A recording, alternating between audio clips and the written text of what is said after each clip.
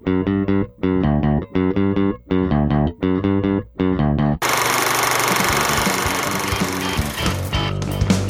to Filmstrip. These podcasts are spoiler-filled as we discuss the plots, characters, and themes of the films in review. All content used or discussed in these podcast episodes is the property of the respective owners and used under the Fair Use Act, Section 504(c)(2), Title 17. Welcome to Filmstrip. I'm Jay. I'm Nick. And this is our review of Darkman, starring Liam Neeson, Frances McDormand, Colin Friels, and Larry Drake. Directed by Sam Raimi, released in 1990 on a $16 million budget, grossed $48 million at the box office, had a couple of sequels, a video game, all kinds of stuff. So we're talking about this. Comic books. Yeah, and the funny thing is you would think this was based on a comic book, but no, it's made by Sam Raimi based on a short story he wrote in the wake of the fact that he couldn't get Batman or The Shadow rights. So he went to Universal, pitched this. They said, sure. Damn Alec Baldwin. And so inspired by things like The Shadow and other detective noir of the 1930s and all this, he wrote this short story and then panned it out into a full movie. So he decided, I'll create my own damn superhero if you won't let me have one. Imagine a time when a studio would have said no to superhero properties. Obviously he was pitching that in 1988 and 1989 before Batman came out, and then everything got greenlit. Oh yeah, it's amazing though going back to this because for me, I remember seeing this when I was younger. I remember the trailers on TV for it, and I remember kind of renting it one Friday night at the video store. But this is the first time I've watched it probably since it actually came out on VHS back in the good old days of Blockbuster and Family Value Video. So real interesting to go back to this and kind of see what Raimi was doing at the time. And it wasn't what I remembered because, my gosh, this is pure Raimi from beginning to end as far as just some of the crazy little slapstick stuff in here and seeing Liam in his role here before he became the Taken guy, I guess you could say, or his first action movie, as they say. Yeah, or even before he became Schindler. So it was amazing though, actually, going back and kind of reading about this, that Bruce Campbell was who he wanted to play this, and it totally makes sense, especially when you get kind of later in the movie where I'm like, oh yeah, he's pulling off a Bruce Campbell right now with some of these facial expressions and kind of the over the top kind of physical comedy that we get during one scene. So it wasn't surprising to see that Bruce Campbell was the one they originally wanted, but the studio said, no, he's not bankable. So yeah. They went with Liam here. I guess there's a couple other people that were up for the role or who they wanted to, but I don't know. It's kind of interesting going back to seeing him in an early role like this before. But the other thing too is man, he hasn't aged a day. He's always looked like he's been in he's always looked like he's been in his late 40s. Yeah, he's just kind of held in frame. The man's in incredible shape. The thing about Liam Neeson that strikes you is he's 6'4", and he composes the screen. He's big, and in Hollywood, 6'4", you might as well be 7 feet tall.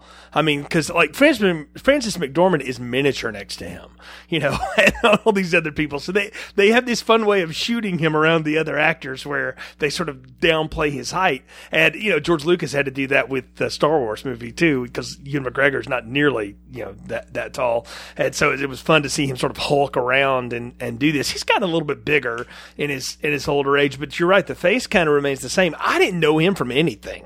And I remember seeing this exactly once as a kid, probably on a rental. I don't know, maybe saw it on Showtime or something one weekend. I don't know. It didn't leave any impression other than I remember one scene specifically where he rips his hand through a rivet, and we'll talk about that when we get there. That was sort of my lasting memory of Darkman. I knew nothing else about it. I didn't remember any of the plot. So, we just started back up Filmstrip. Brian and I did The Crow, and I told you that, and you said, you ought to do Darkman. And I was like, oh, well, you know what? That's a good idea. We hadn't talked about that. And again, the biggest movie of all time, and almost at this point, and definitely the biggest comic movie of all time is out, and we are doing everything but talking about that. So it's the most Filmstrip thing ever.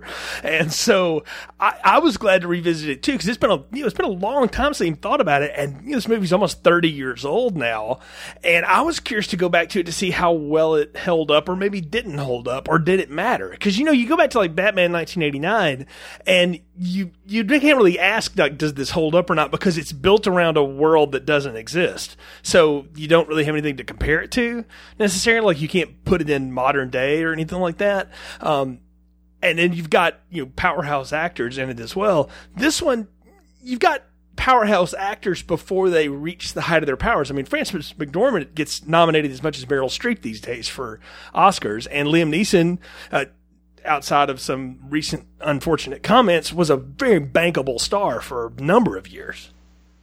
Oh, yeah. And then you got the guy who played Durant, who went on to play Miss Dr. Giggles. He was also in a Peter Benchley TV flick called The Beast, which I hold a small candle for. Larry Drake's a funny guy, but I knew him as the bad guy from this. I've never seen Dr. Giggles' Confession. So maybe one day. But anyway, so yeah, I was curious to come back to this too, because again, I remember nothing about it. And so what did you remember about it before you watched it, other than, the basic stuff? I just remembered, Liam was in it. I also remember it was a Sam Raimi movie, and the only real thing I remember from the movie was the helicopter crashing into the overpass. I remember that trailer. I don't know if it was on TV or if it was, I mean, I probably said this on like old past shows, but like anytime there was like an HBO weekend, it was like, man, we recorded everything from, beginning to end of the free trial. And, if you ever watch the old HBO, like they would always between movies, because they'd always start movies at the top of the hour or at the half mark. And so if the movie ended at 10 after, you'd get like 20 minutes of previews for like other movies that they're going to be showing. So I don't know if it was maybe that I saw it on, where I just kept on seeing that trailer and that helicopter hit the bridge over and over and over and over again. But yeah, I mean, that was all I remembered, is just that.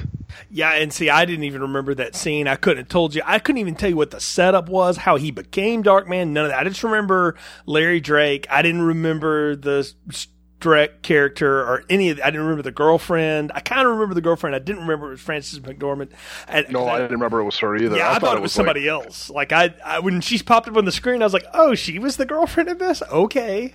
Yeah, I figured it. Like, if you would have asked me, like, who's the girlfriend in, like, Darkman, I would have said, like, it's like Leah Thompson or something like that. Yeah, like, right? Yeah. But like the other thing I also remember from the trailer too was like when Durant is in there calling him a cockroach. That's the other part I remember. Yeah, there's that line, and I remember this. Like, it's like a cockroach. You kill him and 1,000 more show up, and come to find out, it's not even him. Like, as we'll find out, that's Darkman in disguise as we get there. I guess we should do a plot summary, though, before we get any deeper into this thing, and deeper into the dark, as you were. So, Liam Neeson plays Peyton Westlake, a scientist who has discovered a way to produce synthetic skin.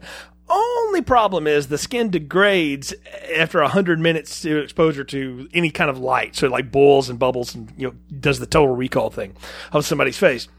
So when his love, Julie Hastings, an attorney, discovers that her boss, real estate developer Louis Strack Jr., or Donald Trump Jr., whatever you want to go with, is in league with a notorious gangster, Robert Durant, played by Larry Drake, she's asked to look the other way. However, the brief she wrote exposing the treachery ends up at Westlake's lab somehow. We'll talk about it.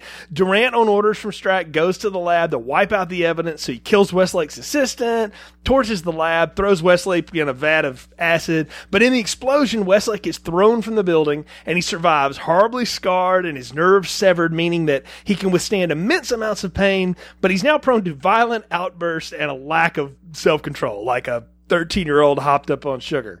And so Westlake returns to his destroyed lab and tries to use his skin, but discovers who's behind the attack in the process of it.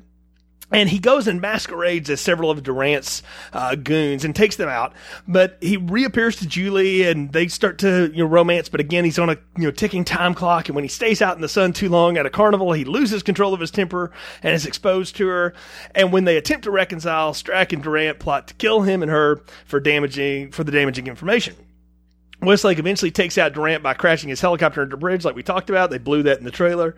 And then confronts Strack in disguise, but Strack's onto it, takes him and Julie to a top of a high-rise construction, and after a fight with a rivet gun, or I didn't know there was such a thing, that would shoot like more than an inch in front of you, Strack's thrown from the building, impaled, and even though Julie professes her love and support for Westlake, he retreats in disguise to fight corruption from the shadows as Darkman. And that's the best I can do for a plot summary for a movie that You say it's vintage Sam Raimi. I mean, it's vintage Sam Raimi. It's vintage Chuck Jones. It's vintage French Freely. It's a lot of Looney Tunes in this too, man. Like, there's a lot it's even of weird vintage stuff going on here. It's even vintage Danny Elfman too. I mean, as soon as that score hit in the beginning credits, I'm like Danny Elfman, and then like 5 seconds later, music by Danny Elfman. I'm like, oh yeah, but yeah. I know. Can we just say that like it is outtakes from the Batman score? Like that's all. Probably. No, it definitely is. Like you listen to it, I'm like that's in the Batman movie, sort of. It's the motif in reverse. And look, Elfman, and he's not the only composer that cribs for himself, but he's notorious for it. And it's actually would lead to him and Raimi having separated years later. But what you see here is Raimi wanted badly to make a comic strip movie of some kind, but he couldn't get the rights for any of it. So he invented one. And what I find amazing about that is not only did he invent one, but he decided to include tropes from them, like the push and pull zoom out. It's when Westlake has his freakouts, like the background becomes cartoony. It's almost like out of that Twilight Zone movie with that one chapter where that happens, like the little kid that's, freaking people out in the cartoons. It's very odd. It's a style you don't really see anymore. And, it's funny though, because a lot of the angles he does when he tilts sideways and goes at somebody's face and stuff like that. Have you ever seen the movie The Quick and the Dead with Gene Hackman and Sharon? It's the same damn camera angles in the movie. The only thing missing is like the cartoon backgrounds. That movie's a cartoon as well. Oh yeah, no, he loves doing like kind of like angled close-ups on people's expressions with, almost like dually focus, where it's focused in on the background and the face at the same time. Where it's very Raimi. I mean, especially like even the beginning scenes, like the opening scene with them all fighting in this like garage where Durant shows up and the dude's got a machine gun fake leg. And I mean, God, that actually kind of reminded me of RoboCop a lot too, with that kind of shootout that was going on there. And yes. Yep. But the one thing actually I think is kind of cool is I think Durant's actually kind of he's a cool, villain where, he's just bad. You know what I mean? It's like all common sense is like, how can someone like this be walking around in public? You know what I mean? He's just going around killing people for the sake of killing them. But he's that old school kind of comic strip, villain. And I like his calling card where he'd go up to guys with a cigar cutter and he chops off their fingers. I thought that was kind of a cool little thing that he does to kind of, he takes collectibles with him when he leaves. Yeah. What's even better is he keeps the fingers in like a humidor, later. And he tells one of his goons to kill somebody, make sure you cut off one of the fingers, and bring it to me. That's what I love about Larry Drake is the voice he affects. And I just did a bad impression of it, but it's very similar to that. In this movie, it's not what you would expect coming out of this sort of hulking dude. And he's not very tall, but he's kind of a big guy, right? And you would expect him to have sort of this gruff, kind of rough voice. And he can talk in that voice. That character in The Beast, the Benchley thing that I mentioned in the opening, sounds like that. But he has this sort of high, kind of nasally, almost a bad Midwest weatherman voice going or something. I take him as like, he's like your pharmacist. You know what I mean? There you go, you're going to go walk in the Walgreens and he's going to be the guy behind the desk. It's like, he's kind of a bigger guy, probably eats pretty well, and it's like, boy, it's not the voice I was expecting from him, but he's a great character. Actually, I think he's, out of everybody in here, I think he kind of hits the tone and the mark the best out of everybody in here. It's like he knows the type of movie he is, and he's having a lot of fun. The smart thing that Raimi decides to do is to open the movie on him and not on Liam Neeson or Frances McDormand. It doesn't open it on Westlake and Hastings. He opens it on the Heavy, who's actually not the big bad. He's just the big bad's tool man, which is something that like Buffy did for years, is you would meet like this mini evil and then it would ultimately reveal the big evil, especially like from seasons 3 on. That was sort of their thing. And I liked that in this because you automatically introduce him as the Heavy. And you mentioned it in your opening there, Nick. I got the RoboCop vibe too. It's the bad guys, shooting it out at the warehouse. It's over the top violence. And the thing is it's playing itself for so much fun, but you realize pretty quick that the violence and the language in this movie, this is a rated R movie. So how did this make $48 million when the target audience had to sneak in the back door? I mean, because this was when they would start checking you in 1990. And so believe me, I know that from experience. And I don't know how that happened. Like, right? Like, well, I think what happened is it's the Batman holdover on that. Because I think the way that they made the shoot, the way it's like, okay, it's going to be a dark superhero. And I mean, Batman was the biggest thing ever in 1989. So this comes out the year after, it's like it's a Marvel effect. I mean, Captain Marvel, Black Panther, Ant-Man, and stuff like that. You think those would do good on their own? No, it's because it's everything that's led up to them that gives them that big box office jump. So it's the same thing here, where we didn't have connected universes back then, but it was like, oh, dark superhero with this going on. It's like, boom, okay, that's people are going to want to go see it because they love Batman. I just wonder how many parents got snuggered into taking their kids into this thing, and then Liam Neeson starts dropping F-bombs and breaking people's fingers. Oh, I bet you a ton. I bet you a ton. I mean, back then, what was it? You got maybe a movie trailer every once in a while on TV, and that was it. It wasn't like today on the internet where you could go and look up the stuff. It was that, and then the newspaper when you're looking at movie times, So I think probably a lot of kids did get their parents to sneak them in there without knowing what it was. But even on the whole thing of it being an R-rated movie, it's a pretty tame R-rated movie. I mean, there's a couple F-bombs here, but there's not really much gore outside of kind of the Darkman stuff with his hands and his face. And even the violence in here is really, it's not RoboCop level. Oh, no, not at all. Like, they shoot a guy in the head, and all you see is the smoking pistol, like the cartoony smoking pistol and stuff like that. They break the fingers, but they don't really show you what he's doing with the cigar cutter. I mean, it's all implied, and it's in the sound work, and honestly, I kind of like that. It leaves a little bit to the imagination. It made me cringe, like just sitting there doing that, like going, oh, ouch, and I'm watching it on my laptop 30 years later or whatever. But it was effective. The thing is, what I couldn't get over watching this time was this is a movie called Darkman, right? You would think more of the movie would be in the dark. There's so much of it that's like in the slight shadow or it's sunny. I don't know. Maybe it was just the version of it I was watching online, but I was amazed at how bright it was and like how exposed everything was, because you would think you would want this to be almost completely shadowed, right? But Raimi goes the opposite direction, which is sort of a good way to sum up a lot of his career. Oh yeah, should have been called like stylistically shadowed Dark Man or something. I don't know if you could sell the studio on stylistically shadowed man, but I like what you're thinking. It's always funny when he's like in the shadow. It's like, oh, you can always see his good part of his face, that little quarter section around his eye, but the rest of it's all in the shadows. It's like it's almost like Desperado, where it's like, oh, he walks in and the lights just dim just for him. It's like, oh, it's the same thing with Darkman. It's like he turns around and the lights checkered just for that eye. I tell you, the thing I really like about what Neeson's performance is, and you're right, the accent slips in and out. You just let it go. Eventually, he just stopped doing that, and it was kind of like with Arnold. Like they tried to make him do an American accent once, and they realized like that just wasn't going to work. So they always had to write in some line about I was born in Austria and brought here. Like I'm from Ireland, whatever. And so he's here. It's no big deal. What I love about his performance is after he gets his face burned off, basically, his teeth are exposed, and he can't. And you don't have lips. This is how you talk. He affects that throughout his entire performance. And it's just a subtle little thing, but in the hands of a lesser actor, sorry, Bruce Campbell, that wouldn't have been in there. But Liam Neeson realizes I don't have lips anymore. That's going to affect the way I sound like. And apparently he went and like spent time around burn victims and things like that to get speech patterns from them, to learn how they operated like that. What went through really affected him in a lot of ways too. Like he said, he did a lot of charity for him afterwards. But I'd love that was something he picked up as an actor. Like, if I don't have lips, I'm going to sound different, And so when he's Darkman and he doesn't have the fake mask on and stuff like that, he's always got that little affected lisp or whatever with his speech. Yeah, but also the teeth, though. I mean, it looks like he almost has like horse teeth the way that they stick out. Oh yeah, they're fake. Yeah, I mean, it's not all like Liam Neeson has full teeth. Like he's got these little like chiclets, lined up on the sides. So. Oh yeah, you could totally tell they are glued right to his lips. Yep.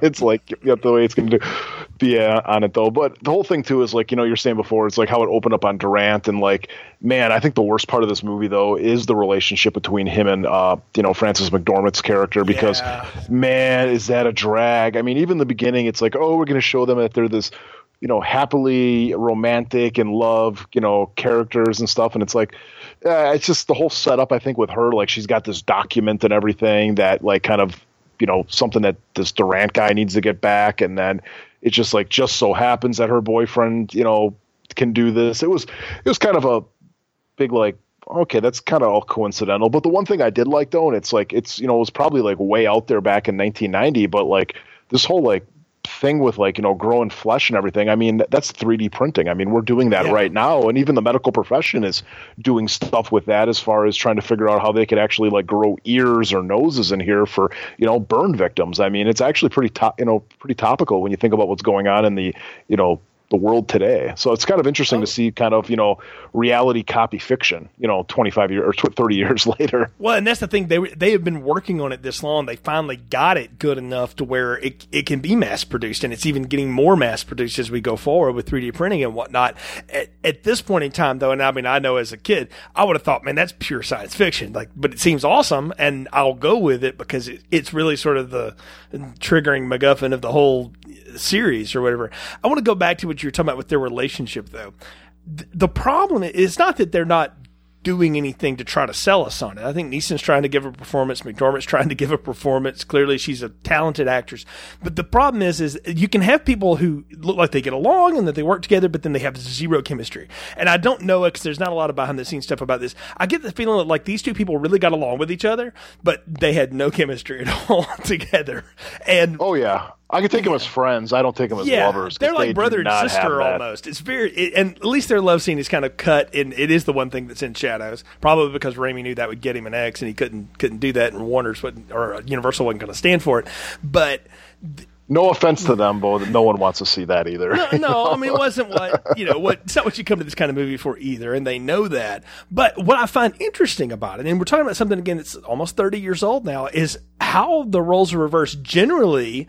What happens when the women in these kind of movies, right? The hero proposes to him and she's like, yes, and she drops everything for him. And I love how she's like, I kind of got a career going and I sort of like this thing we have going on. I don't know, get back to me later on the whole proposal thing. And I'm like, well, that's a very modern sensibility and something that's, again, 30 years old that you don't see. But I like the fact that she had enough agency as a character to do that when, frankly, like she's really there just to be the convenient plot point between all three, main character arcs here. Yeah, she's kind of the MacGuffin of the whole thing. She's the MacGuffin. So with really bad Leah Thompson here. I'm glad you called that out. Howard the Duck hair, yeah. Yeah, it totally is Howard the Duck hair. But that was the one thing, like when she was told them, like, oh, I gotta think about it. I kind of like having my own place. I'd be like, I don't know, man. I think the relationship's over now. It's like she's not interested in you. I mean, it's weird how that works. But let's talk about her boss, Louis Strack Jr. His whole thing is he is bribing members of zoning commissions, and the ones that won't be bribed, Durant is sort of muscling out of the way for him so that he can build a brand new city, creating new jobs, and cleaning up things that are RoboCop. Old. Yeah, RoboCop. No, but he's like OCP trying to redo Detroit. Yeah, it's going to become Capital City or whatever they called it. Yeah, he's OCP. But like the thing is like you listen to him talk and you're like, well, it sounds kind of like the zoning commission needs to get their head out of their asses, man. It sounds like you've got some good things going on here. It's weird now in 2019 to watch this movie and go like, I don't know, is he the bad guy? I don't know.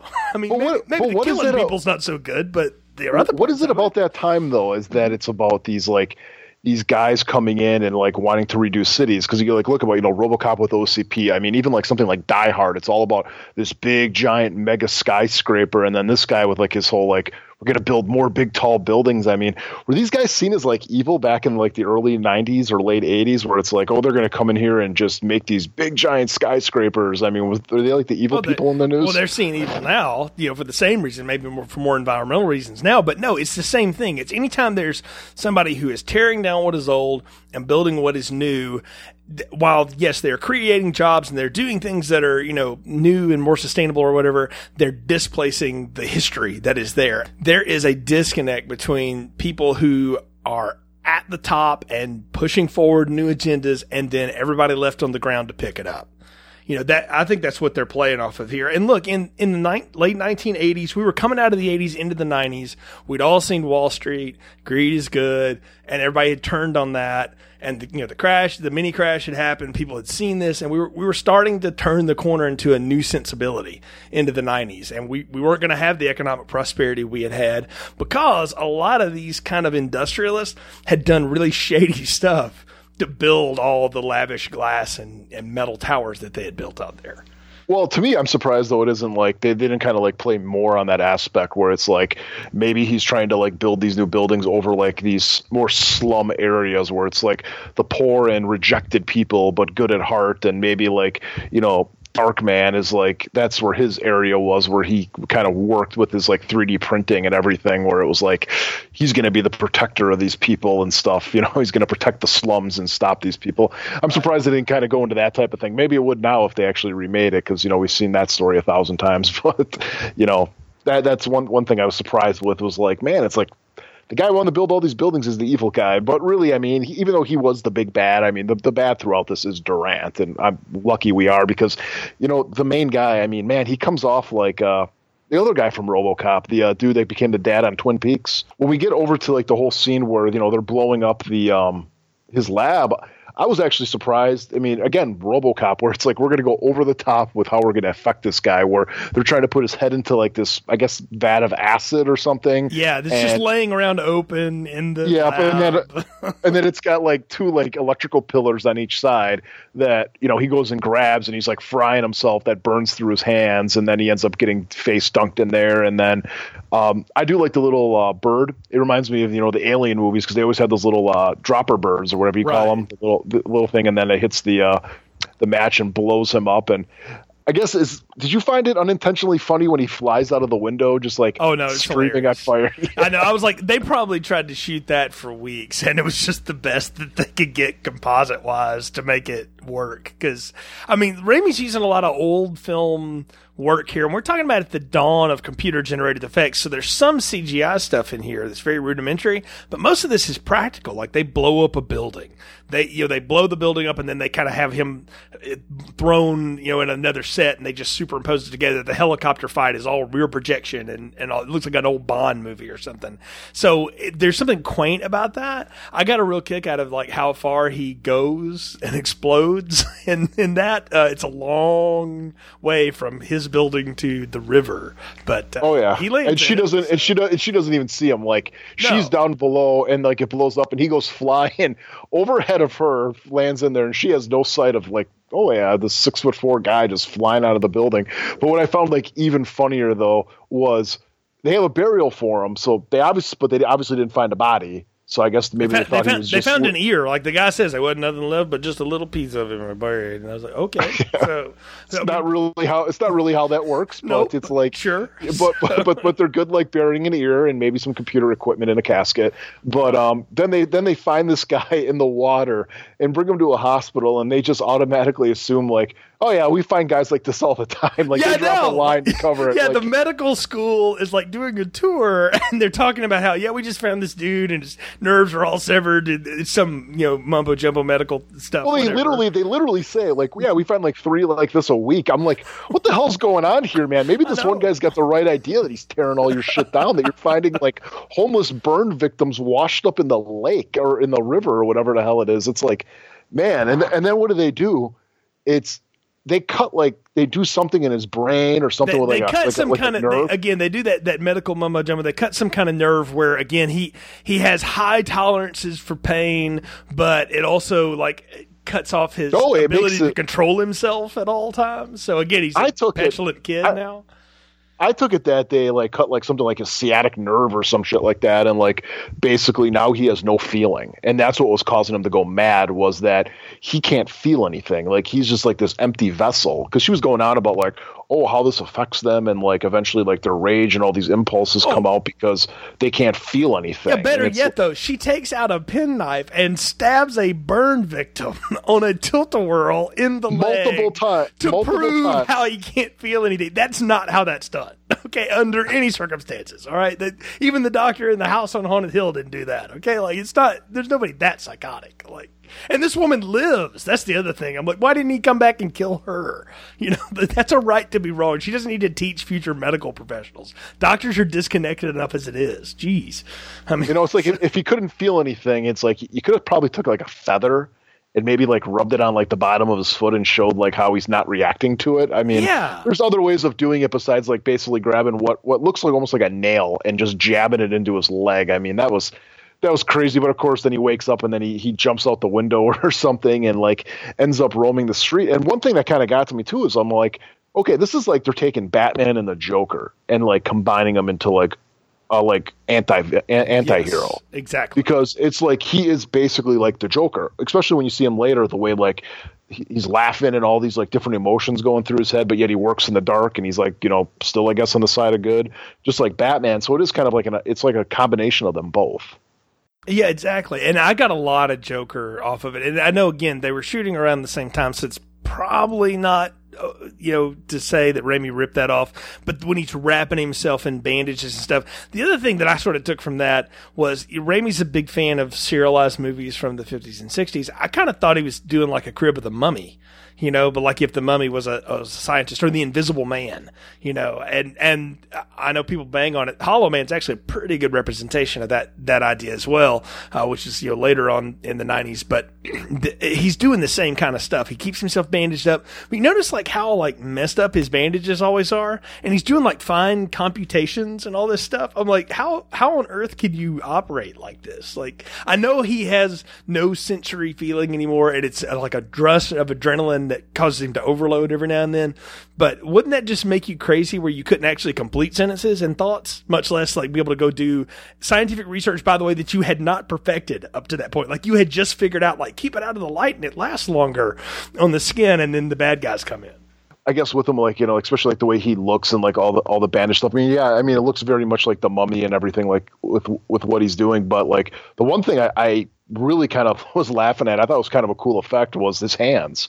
And like when he's typing and everything, and like you actually see like it's not a 3rd degree burn like that stupid doctor was saying. Like his skin is literally gone. Like you're seeing the tendons and like the muscles working when he's typing on the computer. And I thought, you know what? Being early 90s, I'm like, that's actually kind of a cool effect. I mean, yeah, you can tell it's fake, but it's got that kind of nice charm to it. I'm not a big fan of like realistic special effects. I always kind of like to be able to see kind of the strings behind them, because it just kind of adds that movie magic to it. So seeing stuff like that was kind of like, stuff I enjoy, especially with like Raimi, especially when you look at like the Evil Dead movies and everything and what he did there. It looked a lot like the way Jason looks in Friday the 13th, 7, The New Blood, when he's all coming out of the water and you can see his bones and his skin and all that kind of stuff hanging off of him. It's the same kind of effect. It's pretty good. I mean, it's well done. Again, there's something really nice and quaint about those practical effects and just being able to make them work like that. And it's just little subtle stuff like that again, you may not notice the first time you see it, but you watch it with a critical eye and you go like, oh, that's kind of neat that they show that. It's gross and it's supposed to be grotesque, but on the other side, it's like, oh, that's kind of what it looks like when that's working, I guess. Okay. But you're right. Like it's like it turned his hands inside out almost. Mm-hmm. Like his bones were on this. It's very weird effect that happened to him. And like they do that as part of the electrocution that he got. I don't know how that works exactly, but no, we get Westlake trying to reestablish his whole process. I got a real kick out of when he makes a hand or like forearm skin with a hand and he puts it on like a big glove, and Liam Neeson is like stretching his hand out like, oh, I got my hand back, so he's got the one hand and then the other hand's messed up, so he's got the Michael Jackson going, and that's when he realizes like, oh, all he has to do though is like feed a picture into a scanner or something, and then it can build a face in like 60 hours. Which I was like, that's pretty good time for now. Like much less 1990. I was like, I looked at that and I was like, that reminds me of Weird Science when they made the girl out of magazine parts. It's the same kind of idea, right? I mean, but back then in 1990, computers can do everything. So sure, yeah, like we just go with it, right? God, my scanner right now takes forever. I wish I had something even half as good as that. Dude, I know, like the whole computing process, like if you've got younger listeners here or whatever, the phone you're listening to on this can outdo the entire lab, like in a second. Like it's not even close right now. Your old PlayStation 2 is probably running faster processing than some of what this dude. Oh my God, yeah. Probably your freaking PlayStation was. I mean, it's amazing how far we've come. But But what we get to, though, is we get to the point where he's like, he's going to take his revenge and he's going to like totally go like, I'm not going to go there and just like kill them or do something like that. He's like going to just totally like screw around with them, right, as far as getting them all to like kill each other. So the first thing he does is like he gets the pictures of the bald guy. And that's one thing I actually like about Durant's crew is they're all individuals. Like you may not know their names, but you know that they're part of his crew because they all kind of got like distinct looks, almost like Die Hard, where it's like you got all the different types of guys. You got the Asian guy, you got the black guy with the glasses, you got the long guy, you got the guy with the long blonde hair, the short blonde hair. It's like they all got individual traits about them, so you so he could be able to tell who it is. So he goes after kind of the chubby bald guy and sets it up. I guess what he does is he like knocks him out. And then he goes over and he sees that this guy's picking up money for Durant all the time, and then ends up stealing the money, and then basically like putting like plane tickets, acting like he was going to get the hell out of Dodge. Right. And they go in there and they end up killing him. Because of that. They throw him out the window and through it. Which throwing people out a window and having them land on a car was like a Mondo effect in the late 80s and early 90s. Now that seems like no big deal, right? Because you have... Well, they always land back first, though. You notice that? They always land back. They never do it. They never do a header. It's because stunt people have a union, Nick. So, okay, and they're wise to not do it certain ways. Also, every time you do the header with the dummy, it's clear that it's not a real person. But no... I like that though. That he sets the guy up. He shoves the money around. He sets him up. Like Darkman's not just about like going and killing people. He's about killing people, but he's about letting them know that it was that they screwed themselves. Basically, he wants them to know that I got. And it also messes with that gang's head because they're like, wait a minute, what's going on? Like they start to question themselves, and then when he gets them all crossfired on each other later. I mean, they do the silly trope where he pops up next to one guy looking like the guy, which I'm going to say he perfected that technology quick because, like, he gets some of those people he gets pictures of. The others, we don't see him doing that. And all of a sudden, they show up to the lab and, like, he's face printing out, like, mass. He's just rubber stamp copying those things, right? Just so he can throw it on real quick. He's doing that between putting like a little tin hat on his head and dancing around like a $5 for a picture thing. It's nutty stuff that is going on. But that's what I mean, though, is they said like with Bruce Campbell, it's like you can tell like they had him in mind for this with those type of scenes. I don't doubt that he didn't do some of this stuff too, like that he wasn't. Well, he's at the end. I know he's at the end. He's like the last face reveal that like Westlake puts that on as a disguise. But I wouldn't doubt that Bruce Campbell didn't step in and do a little bit. He's kind of a tall guy too, so he could pass for Neeson maybe in 90. I don't know, but we take a break from the action here and from the craziness that's going on to go back to the love story, right? Because we got to reestablish with Julie, it's right? So bad, it's so bad. If you thought these people had no chemistry in their makeout scene in the first part, it gets worse because he treats her. This is an attorney. All right, a corporate attorney. So she didn't just walk out of law school, right? She's been doing this for a few years. Genuinely smart person, has carried on adult conversations with other people. When he takes her to that carnival, I'm like, it's like watching two 16-year-olds. It is ridiculous what goes on there. It's so, and it undermines the whole thread of the movie. You could do that, have him reestablish with her, meet with her, and then he's just out in the sun too long and all that without him like having the whole baseball game and breaking the Carney's fingers and throwing him through a wall and all that goofy Looney Tunes stuff. You know what they should have done is axe the freaking romance, and that's just his sister. You know what I mean? It's like you could drop a line like, oh, their parents died and they grew up really close and everything, and they're, siblings, best friends, and everything like that. And that way you don't have to do that stupid like romantic subplot because it just doesn't work. Because, as we said multiple times, there is no chemistry between these two. It comes off like siblings. And I'm like, you could do all the stuff with like the carnival and everything, just have her be like a single mom. You know what I mean? They're going to take the daughter there or something like that. And it's like, you could easily get that all passed and not have to do this awful freaking subplot of the romance. Because I guess the only thing that's good about it though is like when we get to the carnival later and it's like he does that little like crazy thing when he's trying to win the like pink elephant for her, and it's like you said, it's like something out of the Twilight Zone where you got all the comic strip stuff going behind his back and he breaks this guy's fingers, and like the reaction on each of their faces when he does that is it's hilarious. And I think it's meant to be though at the same time. But he looks like the little cartoon teapot that overheats. He does. He turns red. He does turn red like a teapot. It's like smoke came out of his ear. Like literally, it was that ridiculous. And the thing is, though, this is all a setup so he could ask her, "Was there somebody else while you thought I was dead?" And she has to reveal that, I was kind of having this thing with this real estate developer guy because we got to bring him back in, right?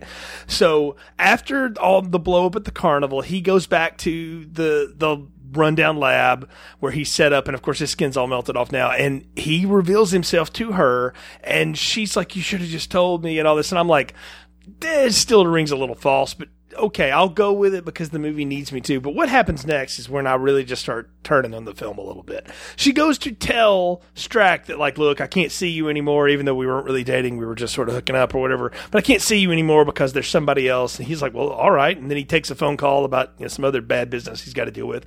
And she just happens to find the same coffee stain memo hiding on his desk that, like, the boyfriend wound up with at his lab that got all this crap started. Like, there's one too many conveniences now that just don't work. And the thing is nowadays this movie would be like 2.5 hours long.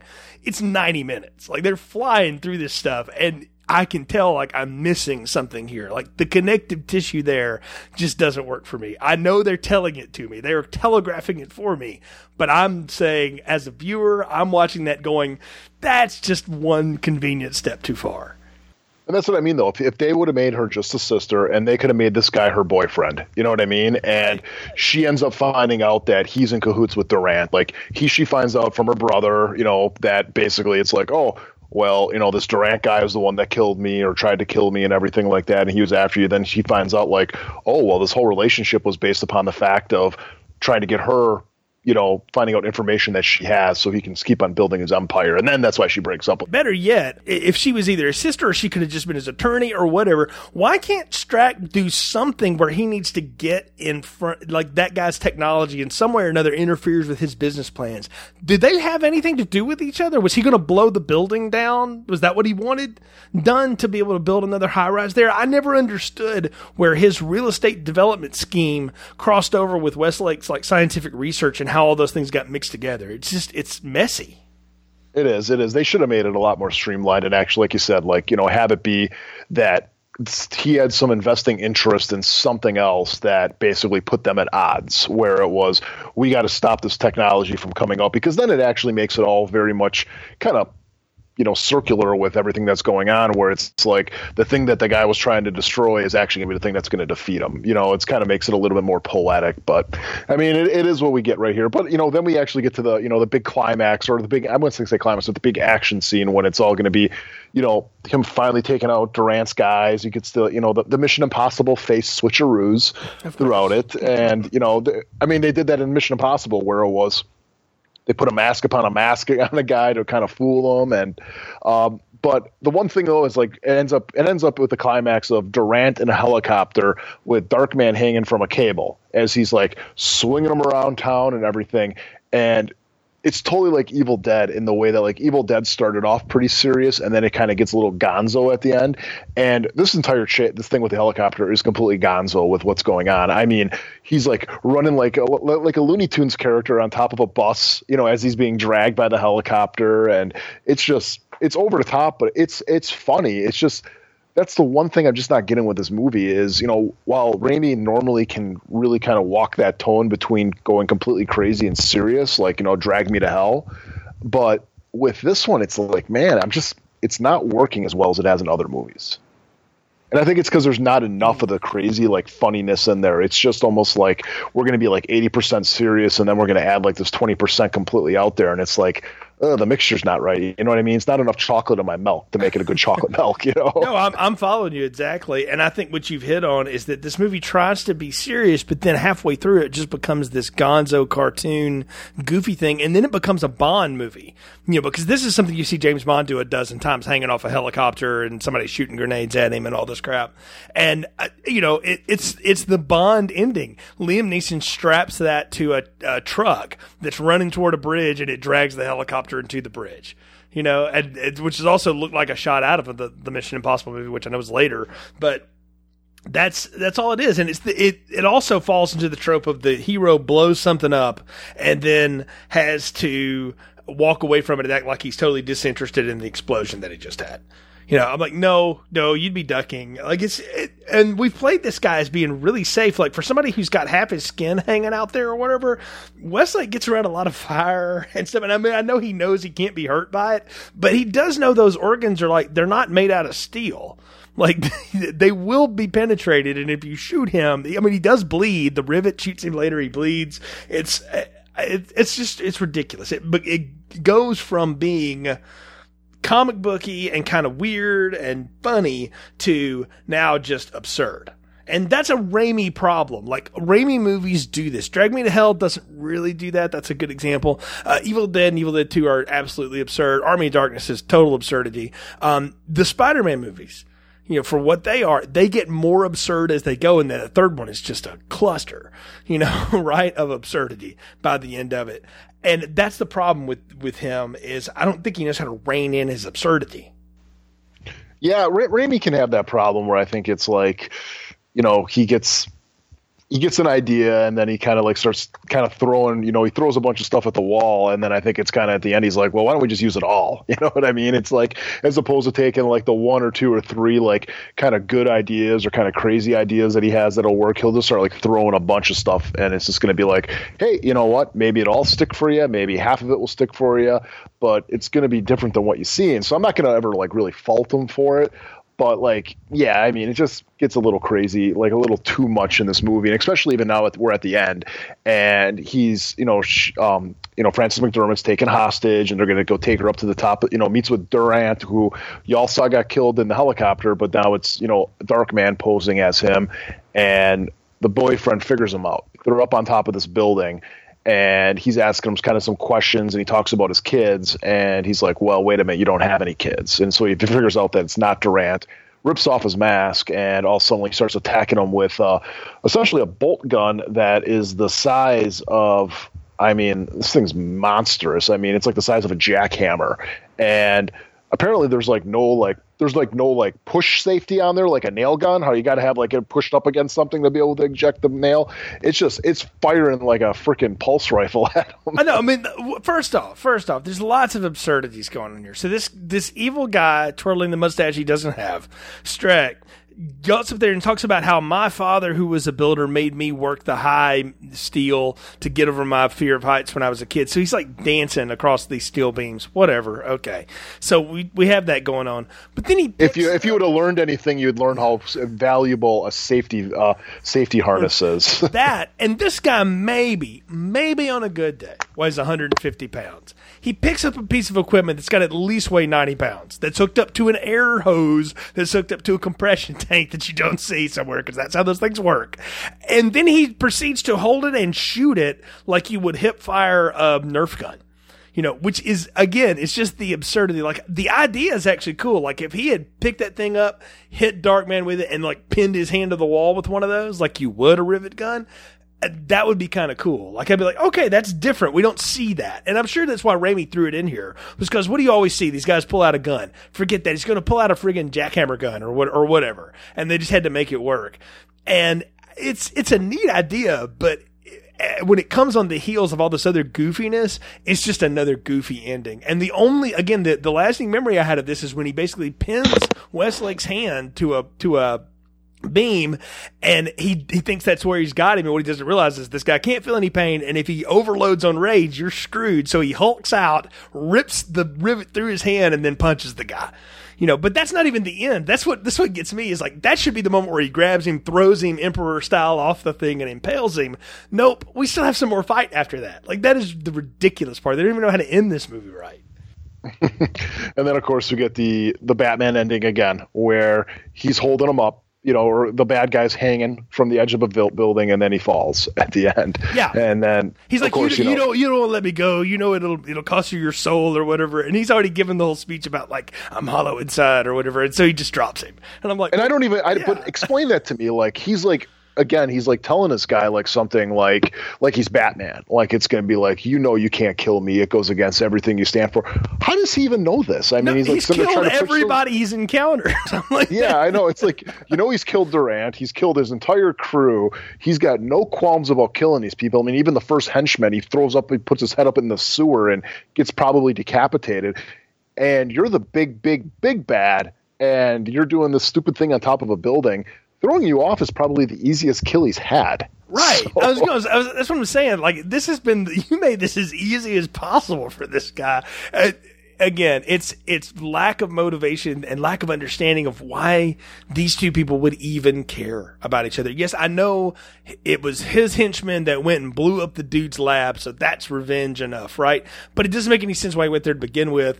And The other thing he doesn't do, which every smarmy bad guy tries to do, is talk you out of it. Even freaking Nicholson's Joker tried to talk Batman out of it before he punched him off the building. I was like, hey man, you went in a guy with glasses, right? Maybe we can work together, you know? Like they always try to bargain at the end. This guy doesn't even do any of that. He's evil the whole time, and he's smarmy, and you know it from the beginning. It's also a Scottish actor badly trying to sound like he's from New York, and he's doing a terrible job of it. And so the less lines he has, it's probably the better. But it's just a bad ending, and I can't help but feel that way. And then we get the tacked on end, of course, that no, I can be everywhere and nowhere, everyone and no one at the same time. I'm going to be Darkman, and you can tell it's Raimi just trying to mint something that it's just not there. Because like McDormand at this point should be like, you know what? I think I'm going to transfer to Kansas City and just like open up a small family practice and just no more of this, you know? Because that's the look on her face. I'm going to go to Fargo and just be a sheriff. I think that's much better for me.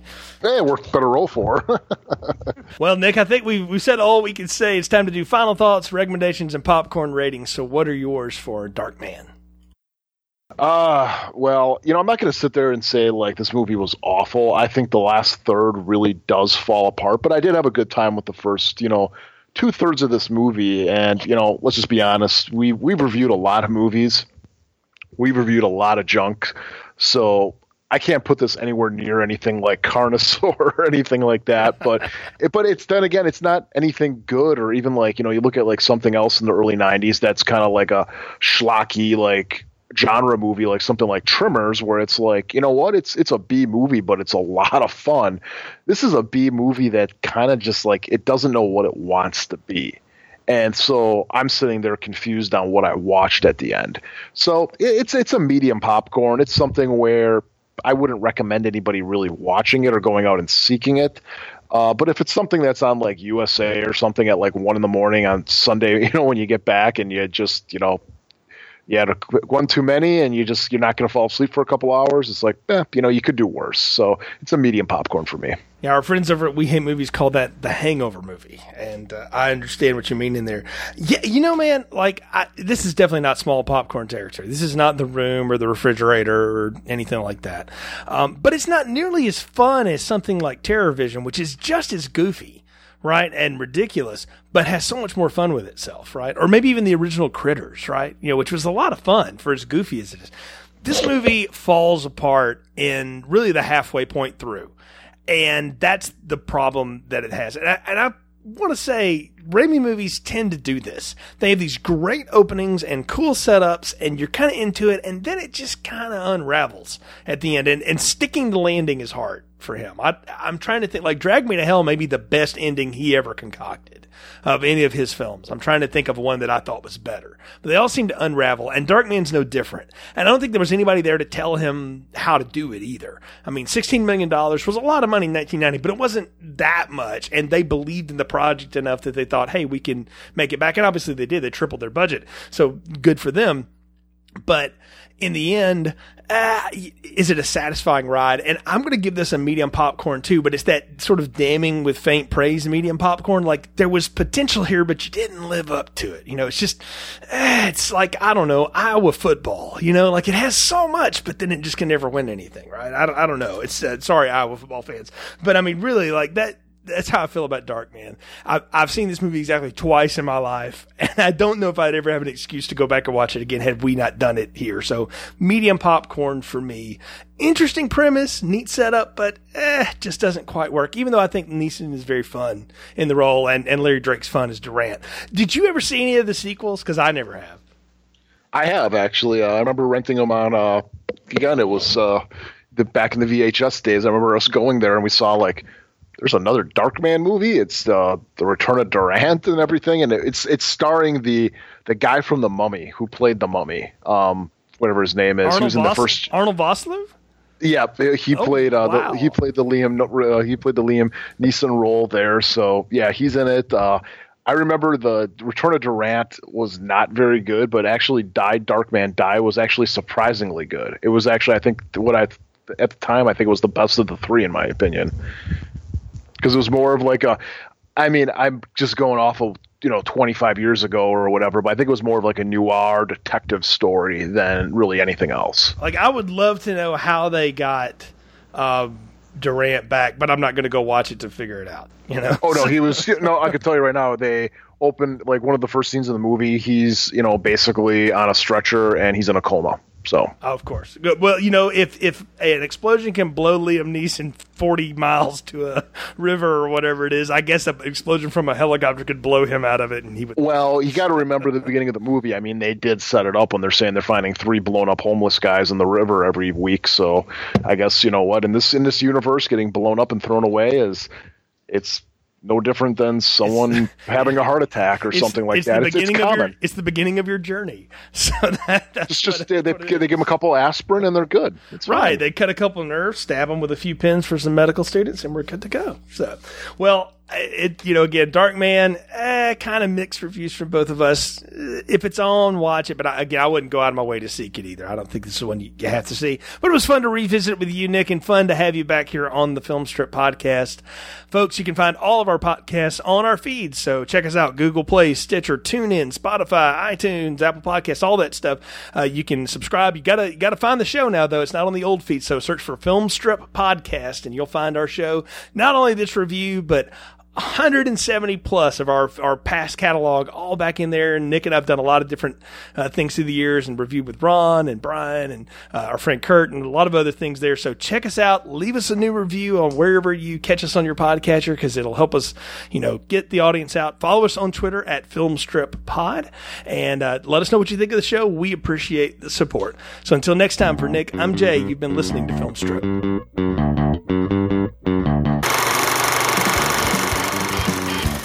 Thank you for listening to Film Strip.